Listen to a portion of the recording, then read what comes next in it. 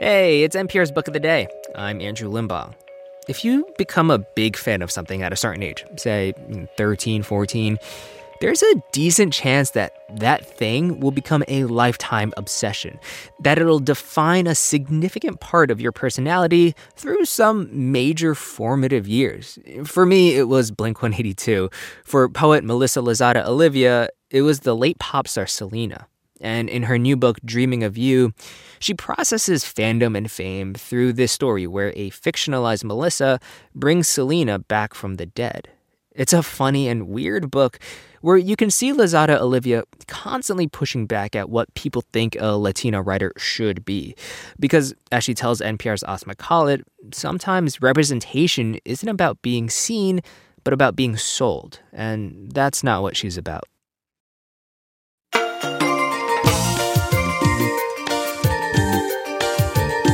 Selena Quintanilla is having a moment again. 26 years after her murder, the Tejano pop star's face adorns T-shirts and hoodies.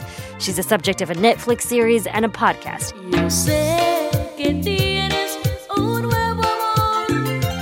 And now, in a new book from Melissa Lozada Oliva, Selena is coming back from the dead.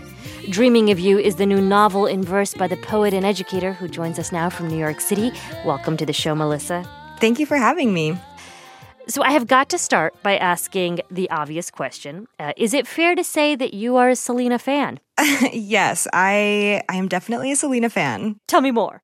Well, I think, all of this kind of started with me, trying to deconstruct, what it meant for me to be a Selena fan. I feel like I grew up, under the umbrella of her life right after she died. And so much of being her fan was also wanting to look like her. And I remember just feeling so beautiful whenever I kind of look like Selena. And you're talking about the big hoop earrings, the red lipstick, the whole look, all of that. Yes. Yeah. So you are 29, right? And and because you are 29, that means that Selena has been dead for most of your life. And yet you've written this book all about her. So talk to us about what she means today to people who have no recollection of her music or her vibe from when she was actually alive. Someone like yourself. Yeah, it's so weird, kind of falling in love with somebody and them being completely gone. And it's so weird just having a person shape the way that you look at music and the world. And I think today, for people looking back at her music, unfortunately, a lot of it is wrapped up in her tragic death. And I became really interested in, what if she lived, what if she grew up and became older and problematic and liked problematic tweets and made corny videos and made uncomfortable statements during tumultuous times. So she's forever stuck in this moment of being this 23-year-old girl who's extremely talented and beautiful. And it's almost like we love her there. And I don't know, that's weird. So I want to get to the book. Selena is a character in the book, but so are you. So tell me about Melissa, the Melissa in the book. What is she going through? And how does she hope that resurrecting Selena will help? She's having this identity crisis. She's really obsessed with being seen. And, she really is not feeling like enough and thinks that bringing back this pop star who she is obsessed with and mourning will somehow fix everything. Everyone's motives for bringing back someone to life are pretty messed up. I think that generally the consensus every time someone is resurrected, it's don't do it. She's just a woman who just makes a decision, and that decision is a huge mistake. But in order to find out who she is, she feels like she has to do this. Do you have the book in front of you? I do. If we can go to page 38. Oh, yeah. There's a section where you have a phrase in capital letters. Can you read that graph for us? In the future, I am not Spanish or Latina or Latinx. Instead, I am Hispanic. ED because past tense, because colonialism, as in my identity is something that happened to me. Panic to acknowledge crippling anxiety, LOL.